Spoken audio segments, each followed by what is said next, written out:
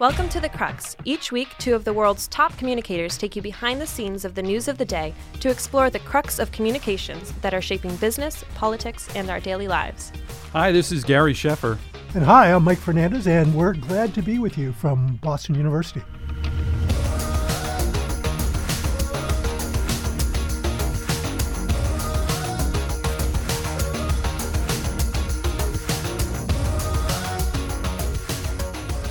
Welcome, everyone, to the Crux, and good morning, Gary. Hey there, Mike. Good to see you. Today, our guest is one of the most respected crisis communications consultants and author, Eric Dezenhall, who is with us to discuss crisis in communications, but also maybe to talk a little bit about his new book, False Light, which is a fictional novel, a tale of revenge that highlights the fragility of reputation. But before we do that, the news. Last week, the Centers for Disease Control and Prevention and the FDA issued a statement calling for a pause on the use of the Johnson & Johnson COVID-19 vaccine due to blood clotting in 6 women. Keep in mind, millions have been vaccinated, but also one of those 6 women also died. The hold is expected to last up to 10 days, according to the New York Times. J&J's initial response, which they've since removed from their site, quoted its chief scientific officer, Dr. Paul Stoffel, saying, "The safety and well-being of the people who use our products is our number one priority, and we strongly support awareness." And it went on. It says, "We continue to believe in the positive benefit risk profile of our vaccine," and then cites the various organizations that are working on it. Now, Gary, 2 things that have been brought up. One is that the message itself doesn't do a lot tonally in terms of providing any empathy to the patients, which seems to run counter, to their credo, which a lot of people have pointed to through the years. It says, we believe our first responsibility is to the patients, doctors and nurses, to mothers and fathers and all others who use our products and services. In addition, it was pointed out over the weekend that J&J in further statements had said that, that clotting had actually been experienced through other vaccines as well, which isn't the case. Question here is do you have a sense that the credo is being put on the shelf? Should they have been more expressive, more empathetic? What are your thoughts? Well, look, and a lot of respect for the people at J&J, but it seems to be, Mike, a bit of a pattern. I do think they should have been more empathetic. I do think the lawyers were involved in crafting this, and I certainly understand that. But if I look back over the past few years with J&J on things like the lawsuits involving baby powder and allegedly causing cancer for women who used it over a long period, I just feel like there's been a lot of legalism in their crisis management or, addressing these issues. And I think that's a shame. They are a science company, and science is never perfect. But boy, when you get into a tough spot and you're trying to solve a problem, that credo is just so good, right? And it should guide you in everything that you say. Yeah, and I think there are times, where it's smart for companies to push back. I'm sure our guest today will suggest that as well. But when you're in the midst of a major pandemic, it seems like you'd be a little bit more careful, a little bit more thoughtful. We all have bad days, and J&J has been a great brand through the years. Yeah. But it's like, particularly when it matters most, you hope people give it their best. Anyway, the second item that I have is an international group of 35 children's advocacy and consumer groups sent a letter. And in fact, that group is actually led by a Boston-based organization called Campaign for a Commercial-Free Childhood. But they sent a letter to Mark Zuckerberg, the CEO of Facebook. And in the letter, the group was writing about concerns that Facebook, which owns Instagram, is toying around with creating a special Instagram for those that are 13 years of age and younger. But the letter cites a number of research studies that raise concerns about the impact of excessive screen time on children and adolescents. And some of those impacts were like obesity, decreased sleep, psychological well-being, body image issues, as well as cyberbullying. The Facebook spokesperson, Stephanie Otway, essentially said the company was only in the early stages of developing the product, and that they were doing this because individuals right now are required to say what their age is. And apparently some kids 13 years of age and younger are lying to get through the verification screens. Did you ever know a 12 or 11-year-old to lie? No, not at all. But anyway, she's quoted in a New York Times story saying, the reality is that kids are online.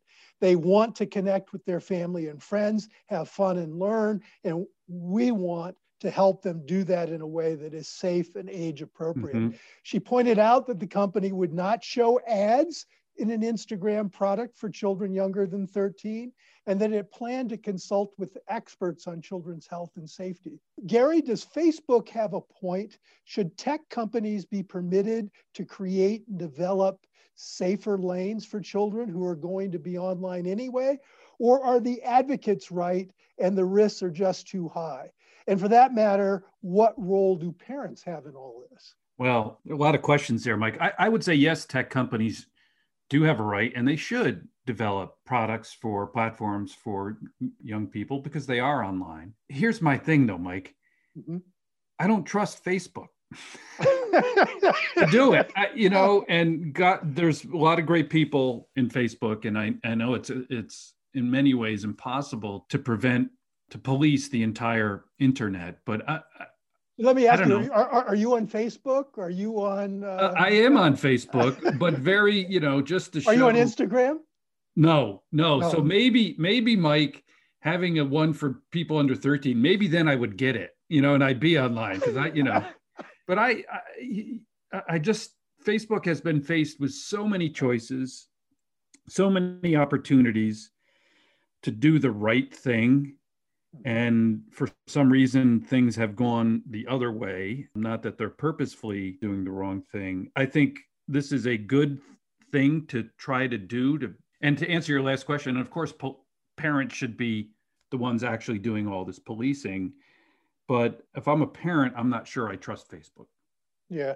Well, first of all, my hat's off to the campaign for a commercial-free childhood, because I think their letter, if for only anything, it will prompt Facebook in creating a product to do what its spokeswoman said their intention is to do. I think it forces them into a corner. So hooray for them.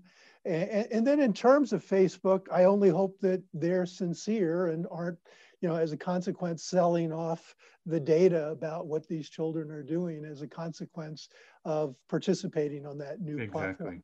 Next item, the U.S. Consumer Product Safety Commission on Saturday warned consumers with small children that they should stop using Peloton's Tread Plus treadmills. The urgent warning comes after reports of 38 injuries and 1 death linked to the machine.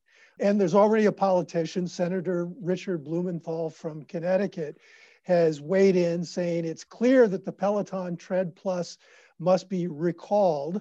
The company's attempts to dismiss reports of injury as consumer misuse are irresponsible and inexcusable. Yet when you go to the Peloton investor site, there is a statement there from CEO John Foley, which is pretty empathetic. He says, "I'm reaching out to you today because I recently learned about a tragic accident involving a child in the Tread Plus, resulting in unthinkably a death. While we are aware of only a small handful of incidents involving the Tread Plus where children have been hurt, each one is devastating to all of us at Peloton, and our hearts go out to the families involved." He further underscores the company's commitment to safety and instructs parents to do exactly as the safety instructions that come with the treadmill state. Keep children and pets away from the Peloton exercise equipment at all times. When you finish a workout on your Tread Plus, remove the safety key and store it out of the reach of children and anyone else who should not be able to start the Tread Plus. He also provides a phone number in the event consumers have any questions or concerns, and closes with, we care deeply about your health and wellness, starting with your safety and the safety of your family. Gary, what do you think of Peloton's response? And what should a company do if, after being responsive, they're being challenged by a politician like Senator Blumenthal, who wants them to remove their product from the market?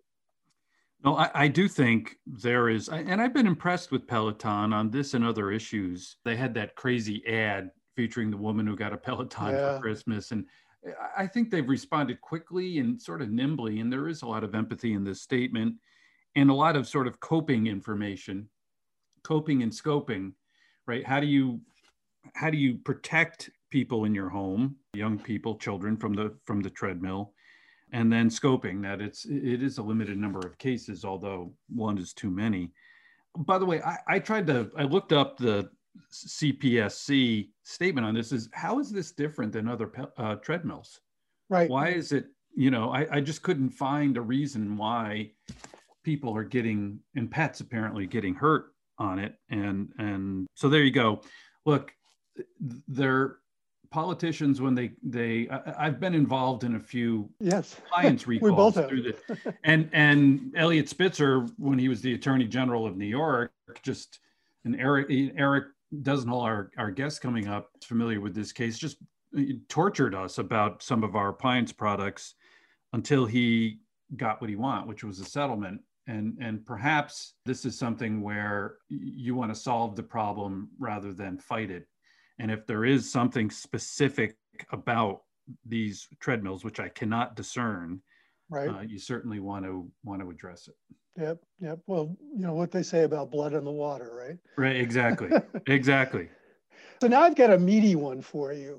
Last week, astrophysicist, one of my favorites, Neil deGrasse Tyson, posted a tweet, what for him seemed like a statement of fact. His tweet read, "The good thing about science is that it's true, whether or not you believe in it."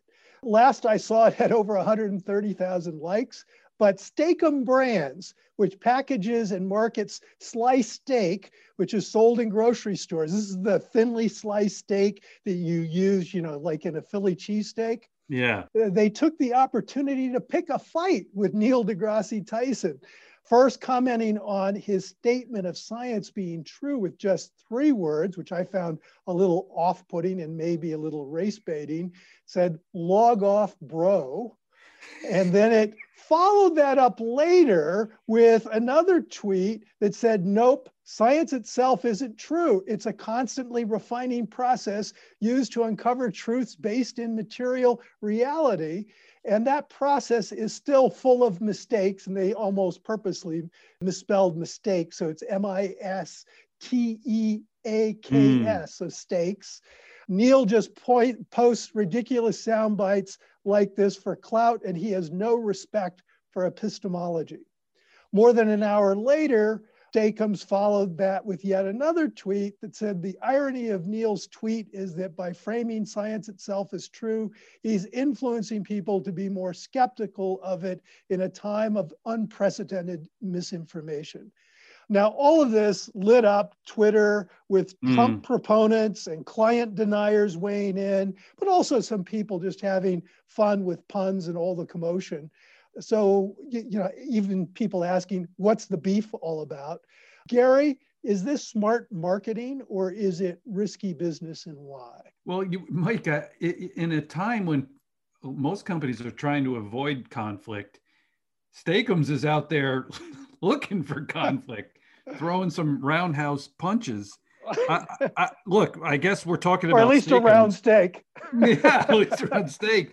And there was nothing wrong with what Tyson said. And by the way, he said the good thing about science is that it's true, Well, of course, science is true when it's well done. So another meat thing from me. But there's nothing wrong with what he said. So I can't understand the motivation for doing this other than just pure, total sensationalism to get people tweeting about Steakums. Yeah, I mean, some of their tweets, though, I mean, get to the heart. I mean, obviously, science is about the continual quest, right? Discovery, to get things right. And we all learned the scientific method like back in 5th grade. And you know, when they talk about epistemology, that's in fact what they're trying to get at. But I think that they were taking in consideration who their audience was and that they might feed off of this. No pun intended there. Oh, But I think that, I don't know, to me, it's a strange one. And it's fraught with challenges. And I think they took some risks that might actually be risky for them in the long run. It certainly seems, Mike, like there is a political tone to this. Right? Yeah. Absolutely. So my last item here is really a conflation of two stories, or a series of stories. You know, we've discussed more than a few times on this podcast the need for healing the polarization that seemingly has riddled U.S. politics, and the need for better responses to institutional racism. And yet in recent weeks, there clearly are signs that we've got much more to do. I mean, we've seen hate crimes against Asians on the rise. This past week in a Minneapolis suburb, Brooklyn Center, a young Black man, Dante Wright, was shot when pulled over for driving an SUV with expired license plates. In the city of Chicago, there was released body cam footage over the weekend showing a 13-year-old Mexican-American boy, Adam Toledo, being shot by police. This has actually occurred like 3 weeks ago. Both of those shootings led to protests and have both communities on edge, especially as the Derek Chauvin trial comes to a close. And then also in the last week, we had some members of Congress, pro-Trump lawmakers led by Marjorie Taylor Greene, say that they're forming a caucus that they want to call the America First Caucus. Some of the organizational documents were released to the media and have very explicit nativist language and give kind of primacy to Anglo-Saxon traditions, and in fact states that societal trust and political unity are threatened when foreign citizens are imported en masse. So Gary, two things strike me about all of this that I'd love to get your thoughts on. One, I get that the Biden administration right now is seized by COVID-19 and the pandemic and getting the economy up and running post-pandemic and climate change. But shouldn't the US government be doing more to heal racial and ethnic wounds? And then thinking about, you know, they still have much more to do to address policing reform. And then secondly, as someone who served as the CCO for one of America's great companies, what role should business be playing here? What, if anything, should companies be doing to brace for whatever the decision is coming out of the Chauvin trial? I know that's a lot, but it's like, to me, all of these things kind of conflated. It had me both filled with angst as well as concern as America proceeds to this week with the closing statements, arguments on the Chauvin trial. You know, Mike, it's on the Bidens. I have been from the start, you know, of the opinion that Biden and his team should focus on COVID and nothing else and get it right. You know, but I see all of this happening. And I would add to this, Mike, by the way, the incredibly sad repeated attacks by people with guns, you know, in Indianapolis and you know, more over the weekend. It's like we're sitting on a tinderbox. Correct. You know, and I would add that to this mix. And so I think he does have to pivot, meaning Biden, to addressing these things more forcefully. He's a guy who can do it. He's a blue collar guy who likes people. And I think they have to do two things at once. Now, what? I don't know. I will say on the second question about what companies should be doing and is about the trial in Minneapolis is talking to their people this week, talking and listening to their teams this week, and particularly taking a look at their forums that they have, their employee forums, and setting up listening sessions ahead of any kind of verdict. That's what I would be doing. I think the most important thing this week is for these companies to listen and to really think about their values and whether they are making progress on diversity. They're measuring it. They have programs that are both short and long term to improve, and just listening to the people inside their organization on how important this verdict will be. We don't know what's going to happen, but if there's an innocent verdict, I think most companies are going to have to say something. Yeah, I mean, it like I said, I spent a lot of the weekend watching the news over the past week, and it just filled me with angst and anger. And I just am very much concerned for the U.S. coming out of all of this.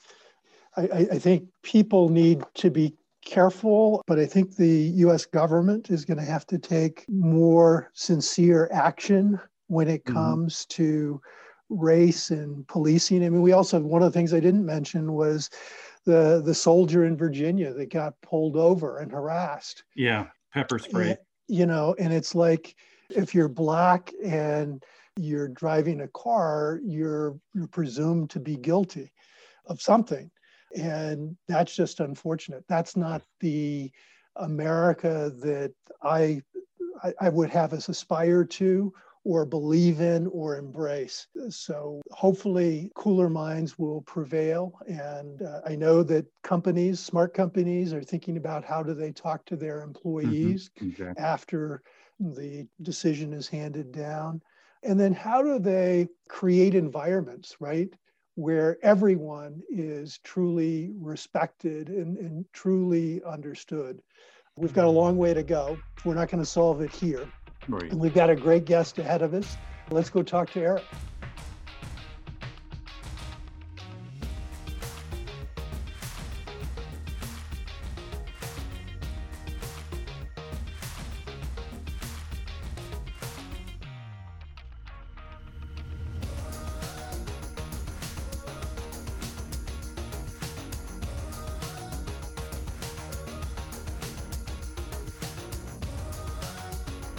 We're fortunate today to have with us on the Crux one of the most respected consultants in crisis communications and management, Eric Dezenhall. Eric's the co-founder and CEO of Dezenhall Resources and author of an engrossing new novel, False Light.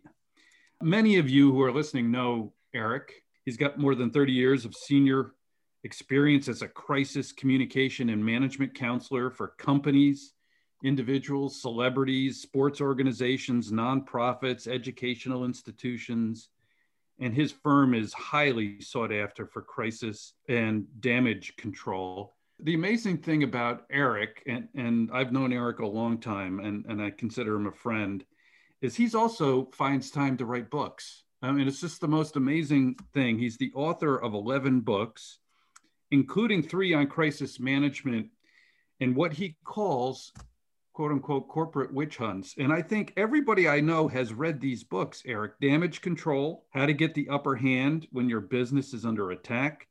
Nail 'em, Confronting High Profile Attacks on Celebrities and Businesses. And Glass Jaw, a manifesto for defending fragile reputations in an age of instant scandal. And those titles should give you a pretty good idea of the approach that Eric takes to crisis management and damage control. He also finds the time, Eric, to write well-reviewed novels. False Light, which is his latest, is described as a tale of retribution set against the backdrop of sensationalist modern media and cancel culture, which we're going to talk about. One reviewer called it a rollicking read, and I agree. I'm about halfway through it, and before we came on the air, I was talking to Eric about how much I enjoy, particularly the dialogue in the book, which is sporty. I would describe it as sporty, Eric, and quite realistic. And great read for people, by the way, involved in journalism and PR. So I'm tired, Eric, just talking about you. So let's get to the questions. Okay. Welcome I'm to tired. the. I'm tired of hearing it. Yeah. Welcome to the Crux. Thanks for having me. It's terrific. So Glassjaw, your description of that book, again, which widely read in the communications community, says the book explores how once powerful people, organizations, and brands are easily brought down by the seemingly powerless through the media and internet that feed almost exclusively on destructive information. Most crisis managers won't say that, at least they won't say it in public. Why are you so upfront about your perspective on what we all do when managing crises? Well, I think that I have kind of what I call a 5% rule. If I speak to an audience or on a podcast like this to corporate audiences, I know that 95% of them will never hire me, but it's the 5% that I want. It's the 5% who feel that they are under siege and in a high risk position. And so I think that a lot of what I've been asked the question, why are you debunking the effectiveness of your own industry? Is that a very smart strategy? Mm-hmm. And my view is, if you want a certain type of client, you want a client that doesn't want to be lied to. And what I find is the corporate client base is desperately looking to be lied to. And I think that that's awful. I mean, now what I see is a company under siege will go into a large Madison Avenue firm. They will be greeted by a Pierce Brosnan and Margot Robbie lookalike in the lobby. The lobby will have scrolling Twitter feeds and TVs all over the place. Wow, these people control all this. They'll be taken into a conference room. The first slide will say, a crisis is an opportunity, which, by the way, it's not. A crisis is a crisis. Somebody will use the phrase, get ahead of the story, and people will go, yes, wonderful. And then the conversation will default to how much we all love transparency and diversity and corporate social responsibility. And the hairs on everybody's neck will stand up and everyone will feel wonderful. The problem is none of this has anything to do with why we are there. And I'm not there because these are not the type of cases I take, because I am not a full-time salesperson. Right. And so what's happened is our industry, the crisis industry, has become commoditized, as all industries do, and taken over by people who are really good at selling. I don't know that I'm bad at it. I mean, I've had my own business for 34 years, but I am not a full-time salesman. I don't go around the world making promises because I know it's going to end up with disappointed clients and unpaid bills. So I take a very assertive position going forward in order to qualify who I want and who wants me. And Eric, so why is that? In other words, if 95% of companies or potential clients are sort of getting it wrong, are they reading the environment wrong? Or they have unrealistic expectations of the outcome of the crisis or what can be done? Yeah, I think it's a couple of things. First of all, these are not stupid people. These are actually very smart people. But like all of us, everyone is looking out for their own self-preservation. And in one of the reasons I called my last crisis book Glassjaw is a term from boxing, meaning the inability to take a shot. And most companies, anybody that's being honest, knows that they're very vulnerable. And so when you feel very vulnerable, what you want is to not feel vulnerable. And so what you do is you call the problem something other than what it is. You call it a communications challenge. I had one client say to me, they stopped me. They said, I don't want you going into our CEO and using the term motivated adversaries. And I said, well, why not? And they said, well, we here at so-and-so company, we don't have adversaries. I said, what do you have? And they said, we have stakeholders. And I said, well, when the Manson family showed up in Sharon Tate's kitchen, were they stakeholders? And, the reaction was, and the fact is, it was very difficult for these people to acknowledge that there were adversaries. And so, a lot of times what people want is to be comforted rather than challenged. Yeah, they want to take a settle rather than fight point of view, right? Which sometimes is the right thing to do. I mean, I think one of the misconceptions about the way I advise is I'm not hired to be a tough guy. I'm hired to solve a problem. And I've had cases where, although I can never talk about them and no one will ever acknowledge that they exist, where a company has come to me and said, well, this activist group is accusing us of engaging in this bad environmental practice. And I'll say, is there any way you can stop it? And I had one client say, well, in 5 years. And I said, make a deal. And they said, well, make a deal, then they're going to take credit. I said, so what? Right, exactly. Let them. The objective is to make the problem go away. So even though I know my reputation is as somebody who fights, that is not always my job. My job is to make it go away. Well, to your point, it's to solve problems, right? And I too liked Glassjaw, and I loved Nail 'em. And Nail 'em is about confronting attacks on celebrities and companies. That book's now, I think, 8 years old. More than 20. 20. Wow. Tell us the big takeaway from that book and whether it's changed since you wrote it. Well, the title Nail 'em, which was, it got some controversy. It makes it sound like my advice is, well, if you're in a problem, go out and nail them. But as I say on the first or second page, where that comes from is I went for a run with an investigative reporter friend of mine in the late 90s. And I live in the Washington area, and we passed the home of a figure that was in scandal. And I pointed it out, and my friend said, well, we're going to nail him. And I said, that's what it's about with you, isn't it?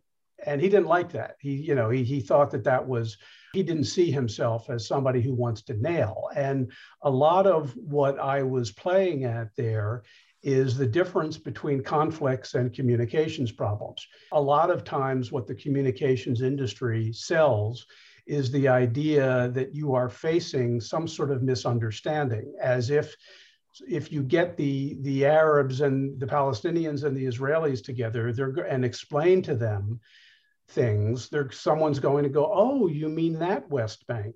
Oh, now that I know you meant that one, we're at peace. And it has nothing to do with communication. It has to do with a conflict. And my firm was founded on the idea that you have conflicts. Because my background before that was politics, where you have people who don't like your person, who don't like their platform. Right. And so the takeaway from Nail 'em is conflicts versus communications problems. That's what we're confronting. Yeah, well, it's kind of interesting in terms of thinking about politics, because both Gary and I spent some time in politics before we went into the world of business. But what's interesting is, it seems as though what does happen is that people want to focus in on the middle, which seemingly is getting smaller and smaller. And what they fail to realize is that much of the battleground is fought amongst advocates that are poles apart. Well, that's exactly right. And, the phrase preach to the choir has always had a negative connotation, but actually sometimes the choir is all you have. Right. And I mean, Donald Trump won because he had a big choir. And so sometimes what you have to do is mobilize the choir. And because there's certain people you're never going to get. I mean, it's been very interesting to me to watch how a lot of companies are pandering now on the whole cancel culture, sometimes environmental issues, but diversity issues, Me Too, Black Lives Matter.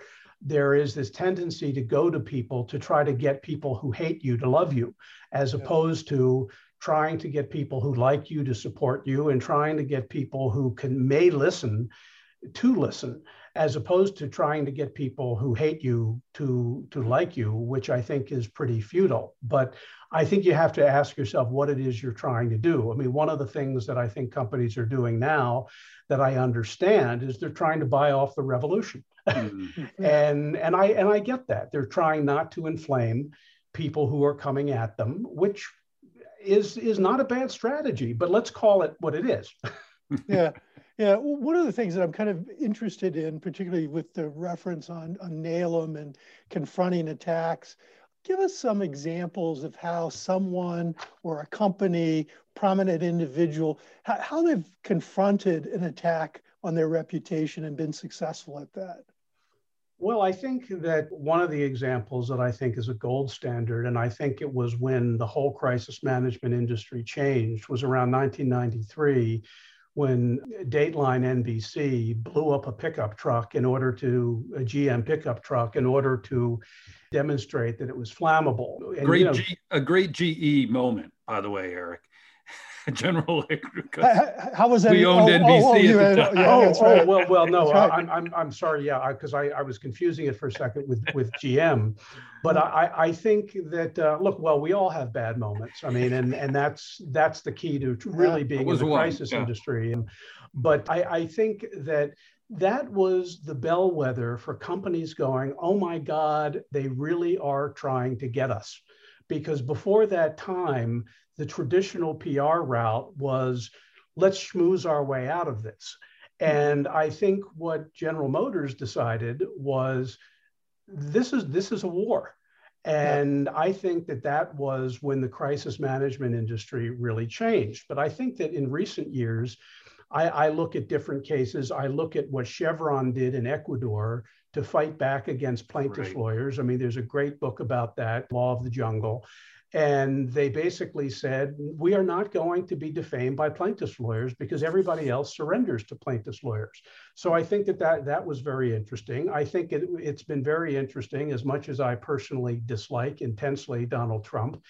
He threw a lot of the laws of crisis management out the window.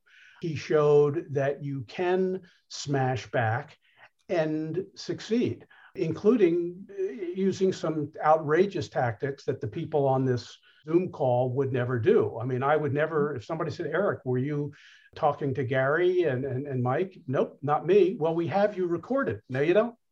No, you don't. Well, there are hundreds of people who've seen you. No, they haven't. I don't think that is a good development, but it is not my job. It is my job to look at what works and what doesn't.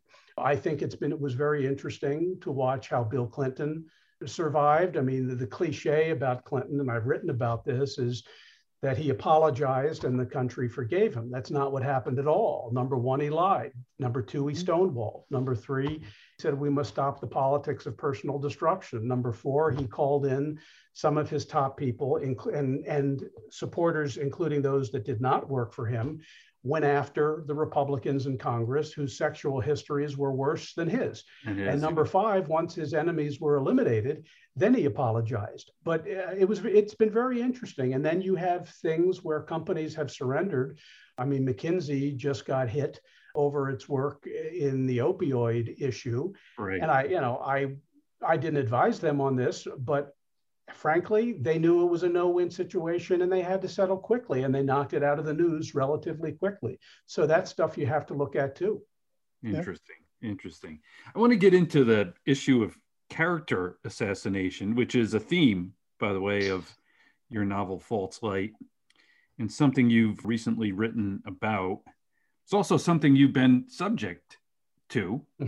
For example, doing a little research, Eric, on you when you pull things up, it's always amazing what you find out about people right? Mm-hmm. And there's a mention, I think, on Wikipedia on you working for ExxonMobil to seek to revoke the tax-exempt status of Greenpeace. And for that, you've been called an attack dog. Mm-hmm. How do you respond to that? Well, it's very telling. I mean, it's limiting what I can say about litigation, but I never met the client, never worked on it. Is that right? Yeah. It was a client of a man who has not been my partner for 20 years. That is not to suggest that he did anything wrong. I don't believe he did, but I never worked on it. And the legal case was dismissed twice with prejudice by a very angry judge who recognized that it was a non-issue. But as people later told me, the objective was bad publicity, because when the lawsuit was filed, it was covered extensively. When it was dismissed, it received no coverage at all. And you have to go into the basement of the bowels of legal texts to find out that it was dismissed. But what it goes to show you is here I am in the business and I can't get it off my Wikipedia page. That's amazing, Eric. Yeah, never worked on it. But, you know, it has stuck with me. You know, the attack dog business, that is something that I can't disown completely, because even though it's a small measure of what I do, the fact is I have been very clear in multiple books and articles that I do sometimes take an assertive approach. That is not wrong. The only thing that is wrong is the implication that that is all that I do, because it's not really my job to be an attack dog. It is my job to make a bad problem go away. But, you know, there's also been stuff out there about me, you know, working for Enron, working on the Enron case. The truth is, I went to one meeting, I listened to the presentation, and I said, I don't know what I could possibly do for you. This is way too complicated. Right. But the better story is he was involved with Enron. Exactly. And so, but it shows you where we are. So what I've had to choose, do I go to war and speak publicly about something that was in litigation that it does me no favors to talk about? Right. Exactly. Well, you know, you recently, it's an amazing story. You wrote about character assassination and cancel culture. I think there was a column, an op-ed in the Daily News that you did recently that I read. And you assert, of course, that it's happening more broadly than we might imagine, which I think is absolutely right. Even young people being smeared by their competitors for precious spots in top-level schools. That part of that, when you have personal knowledge about, is just extraordinary to me. And then in that piece, you also wrote about the case of highly respected New York Times reporter Donald McNeil, who was forced out of the Times, quote unquote, for independent of the referential context in which he used a racial epithet. The result, you write, is we know that our monsters are getting their long overdue just desserts because it's everywhere, but we haven't the slightest idea what is happening to the innocent or merely foolish, because there is neither the stomach for finding out nor any profit to sharing their stories, names and all. So that perfectly sums up the story you just told us. Yeah, I mean, and I think that is what is getting scary, because, you know, toward the beginning of, we're all roughly the same age. Toward the beginning of our careers, there were referees. If I called up, and I'm being cute here, Dan Rather, and I said, you know, Gary Sheffer is a Colombian drug lord, he would go, how do you know that? And the chances are it would never see the light of day. But there wasn't Wikipedia. With Wikipedia or Twitter, what's to stop me from tweeting, you know, Gary Sheffer is a drug lord? Fine, find me, stop me. And then when you try to stop me, it will be responded with by 7,200 more tweets and bots saying people say, critics say, yeah, Gary Sheffer is a drug lord. So what do you do? And I think one of the problems with the conversation about cancel culture is the assumption is that, look, in the end, they're taking down people like Weinstein. So what? Yeah. And, you know, if that were the case, there could be an argument that could be made that, well, you know, bad people are being taken down, which they are. The problem is the kind of calls I'm getting, which I can't take, is, I mean, I did get a call from a parent of a kid who applied to a competitive school. One of the other kids who was in line, apparently for the position at this school, sent a photo or a video of the kid singing a rap song. And as you know, rap songs have certain lyrics using words that very few of us approve of. But nevertheless, when you sing those lyrics and you say those lyrics, it is not defamation to say you used the phrase. And what happened was the university reversed its decision. And this is not harmless. And one of the things that I'm finding, and False Light deals with this extensively, is what, you know, if you want to ruin someone, you have a 100% chance of achieving something with a sexual or racial allegation. And was this what the Me Too movement and Martin Luther King really had in mind? I don't think so. I think the objective was to hold bad people accountable. And there's a difference between holding bad people accountable and cancel culture. Mm-hmm. Mm-hmm. So what do you do if you're the target of one of these things, Eric? Is it impossible to win? Well, it's harder to win. I think you have to ask yourself a few questions. I mean, what do I look at when someone comes to me? Number one, do they have resources? And that is not just to be mercenary, but one of the reasons why the Duke lacrosse kids were able to triumph is they had money. Yeah. And that's a sad reality, but you don't get good attorneys or people like me for nothing. I mean, every now and then pro bono you do. Number two, what is the downside of fighting? If it were your kid, do you go to war against the university that retroactively rejected you, knowing that there is a 100% chance we could succeed in getting this very public and maybe even getting the university to reverse their decision? But your child, for the rest of his or her life, will be the one accused of racism and sued.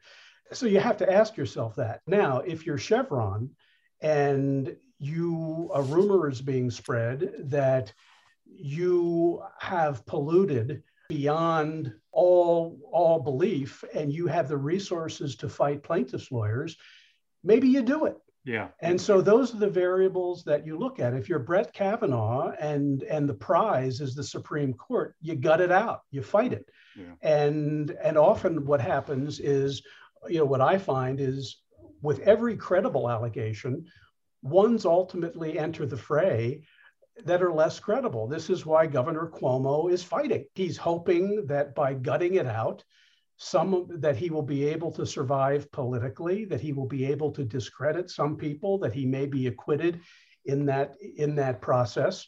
And I think that these are all viable strategies and considerations. So Gary's former boss, Jeff Immelt, we talked to him a few weeks ago, and said that all management today is crisis management. Do you agree?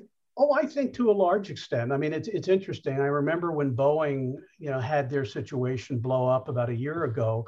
I was doing an interview on CNBC, and somebody said, "Well, don't you think that the CEO needs to be more compassionate?" And I said, "Look, he's an engineer. Mm-hmm. He got to be the head of the company because he had skills to be the head of the company. Mr. Rogers would probably have been more compassionate. But do you want the CEO of the company to be skilled in babysitting children or running a multinational corporation? Which is it?"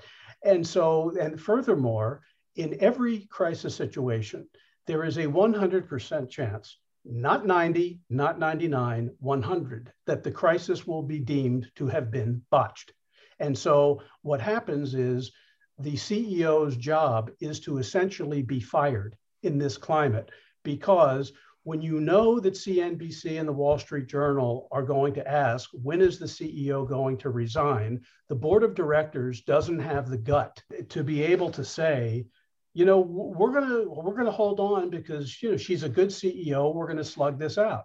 The easiest move is to bounce the CEO because it becomes just like in sports. It becomes performative.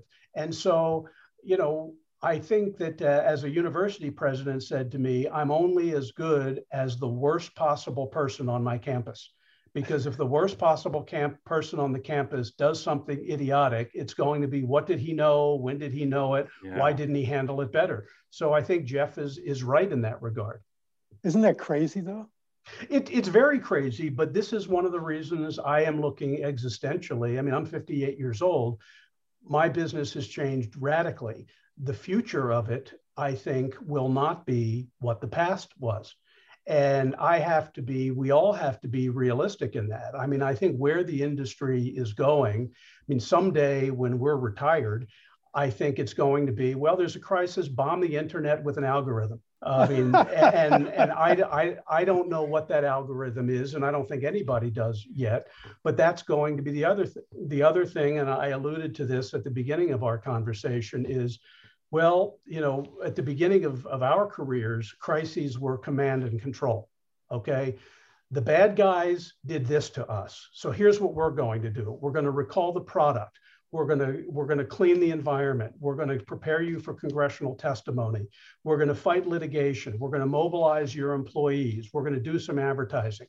Now what happens is anybody who goes into a company under siege with an ad campaign involving a little girl, daisies, and puppy dogs running through a field, they will get the business because no one has ever been fired for okaying that. And does it do anything? No, but the objective of the ad campaign is not to solve the problem, it is to make the executives who choose to do the ad campaign keep their jobs. And this is where we are. And that's something that I can't ignore, and I have to think about as I look at the future of my industry. Yeah, absolutely. So do you think that's what is at play, as many companies seemingly are having to walk the plank on social issues? They've got Gen Z employees, maybe Gen Z and millennial customers, on issues like, more recently, voting rights, racial injustice. You wrote recently that many companies believe everything needs a response, but it's not always the best strategy. Instead, you advise companies to be vocal in times of fidelity and subtlety. Could you explain this to our audience? Yeah, I mean, I don't think that there is one umbrella strategy for handling social issues. It depends. I think a lot of times, on a lot of these racial issues, my view, the Black Lives Matter movement, you can't ignore it. But I also think some of the things that I have seen companies do has been almost insulting, because the belief that if you throw a lot of rhetoric at something, it will make people happy. I think that you can't ignore it, and you do have to acknowledge the existence of an issue. But I have seen time and again, especially recently, companies tying themselves into pretzels to show how unracist they are. Mm-hmm. And it has insulted, effectively, some of the people who they think they're going to win over, who were saying, gee, thanks a lot for your charming box of candies, but what are you doing about hiring practices? Yeah. And I think it's a legitimate issue. I have also seen companies and institutions that have basically held their breath and ducked and done just fine. And how the problem with my industry, and I'm very critical in my books of my industry, is that nobody ever made money for telling a client to hold their breath and duck. You make money by saying, well, let's do a bus tour, let's do a media tour, let's do an ad campaign. And I think that you have to think subversively about what is in your best interest. And I think that some of this voting rights business in Georgia is more trying to manage internal politics than it is external. And I won't pass judgment on it by saying it's all bad or it's all good. Yeah. But I do believe that there is a tendency to believe that the entire world is as woke as people who turn up in boardrooms, and they are not. You have a huge percentage of this country that is unhappy with a lot of the cultural things that are going on. And you have to be mindful of that. You have to be mindful not just who is going to cheer you, but who is going to privately hate you. Mm-hmm. Let me take a live example. The Derek Chauvin trial is coming to a close. And if you had a corporate client in Minneapolis, or for that matter, any major city in America. And I do. And what might you be helping them brace for or say in the aftermath of that trial, particularly if they've got a sizable, diverse population amongst their employees or their customer base? A lot of what I have been saying, and this is a gross oversimplification, is two things. Number one, hold your breath and see what happens, because we don't know. I mean, there could be a guilty verdict and people will be satisfied with it. And so that is one variable. The other variable is a bad verdict that people are unhappy with that causes riots. But I don't see a correlation between how much you say and do and being relieved of attack. And so, it's not like if the CEO or someone in the company expresses concern in a private setting, that is worse than doing an ad campaign. I'm very, very skeptical of high volume, tying yourself up into pretzels to show how much you care. I don't see the dividend, nor do I see a dividend in doing absolutely nothing and fold your arms and say that's none of our business. Somewhere in between, I think, is the answer. The problem is, I think a lot of companies are so desperate to feel good about themselves, they're taking it to a ridiculous high-profile extreme on the expectation they're going to be rewarded for it. And I don't think that that's the case. Yeah, Ezra Klein along those lines had a very long but very interesting column in the New York Times today about cancel culture. And the point being, I think at the end of it being that companies are doing it to make themselves feel better than they are to address any broader sort of societal issue. Yeah, I mean, Gary, to that end, probably one of the biggest, one of my favorite conversations is we don't do much petrochemical work anymore, but I had the CEO come to me, say to me, my kids are just driving me crazy about climate change. And I think that you cannot imagine how much of the motivation of some of these companies are high-level executives being chastised by their teenage children. Their family. And decisions are being made based on it. I mean, I think that the question is, and this is a question for a company like BP, is what do you get by spending $500 million saying you're a solar powered company when you're not? Now spending 5 million, 50 million to say we're exploring solar power, that might be different, but $500 million? I don't know. Yeah. So I think those are the questions that you have to ask. So Eric, this has been fantastic. I feel refreshed, really, every time I talk to you, seriously, about approach. And I teach crisis, which you've at Boston University, and you've been nice enough to come and talk to our students about what you do. So this is terrific. So one last question, what's next on your writing agenda? Are you going to do a sequel to False Light, or you're going to go back to nonfiction? I don't know. I mean, the writing, False Light has gotten a lot of good reviews. I mean, the people who are interested in it are, I like to joke, I have a very loyal reader. And the people who are interested in my books are people who are interested in media, interested in journalism, interested in the popular culture, but that's not necessarily the same thing as somebody who reads a John Patterson book. So I do enjoy talking about and dealing with the subject matter, but every time I sit down to write, I ask myself, why are you doing this again? I've had some film options and things like that, but I'm not a big money writer. Yeah. I just like doing it, and I have people who like what I do. So I don't know what I'm going to write next. I'm sure I'm going to come up with something. There's probably more in the nonfiction. There's more promise in nonfiction than fiction. Yeah. So I might go back to that, but we'll see. I don't know what opportunities will come up. We really haven't given you much of a chance to tease the False Light story. You want to do that just a second here? Oh, sure. I mean, False Light is basically a revenge story. I mean, it began as, it basically asked the question of what happens when a guy who's gotten away with everything his whole life finds himself on the receiving end of somebody just like him. And it deals with the aftermath of a sexual assault that goes unpunished when the young woman is told that the opportunities for justice, as she would like to see it, are really not options that are healthy for her, because she will be on trial. And it is ultimately decided to pursue justice by creative means.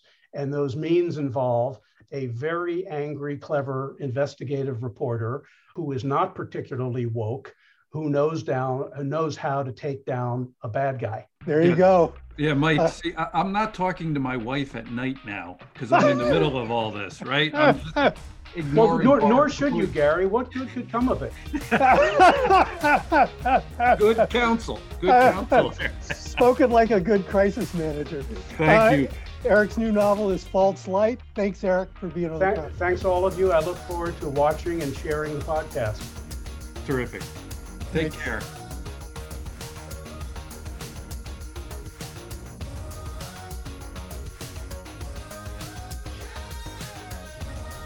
Thanks for listening to The Crux, and make sure to listen for our next episode. Follow us at The Crux on Facebook and on Twitter, and you can find our episodes on SoundCloud and on our website, thecruxpodcast.org.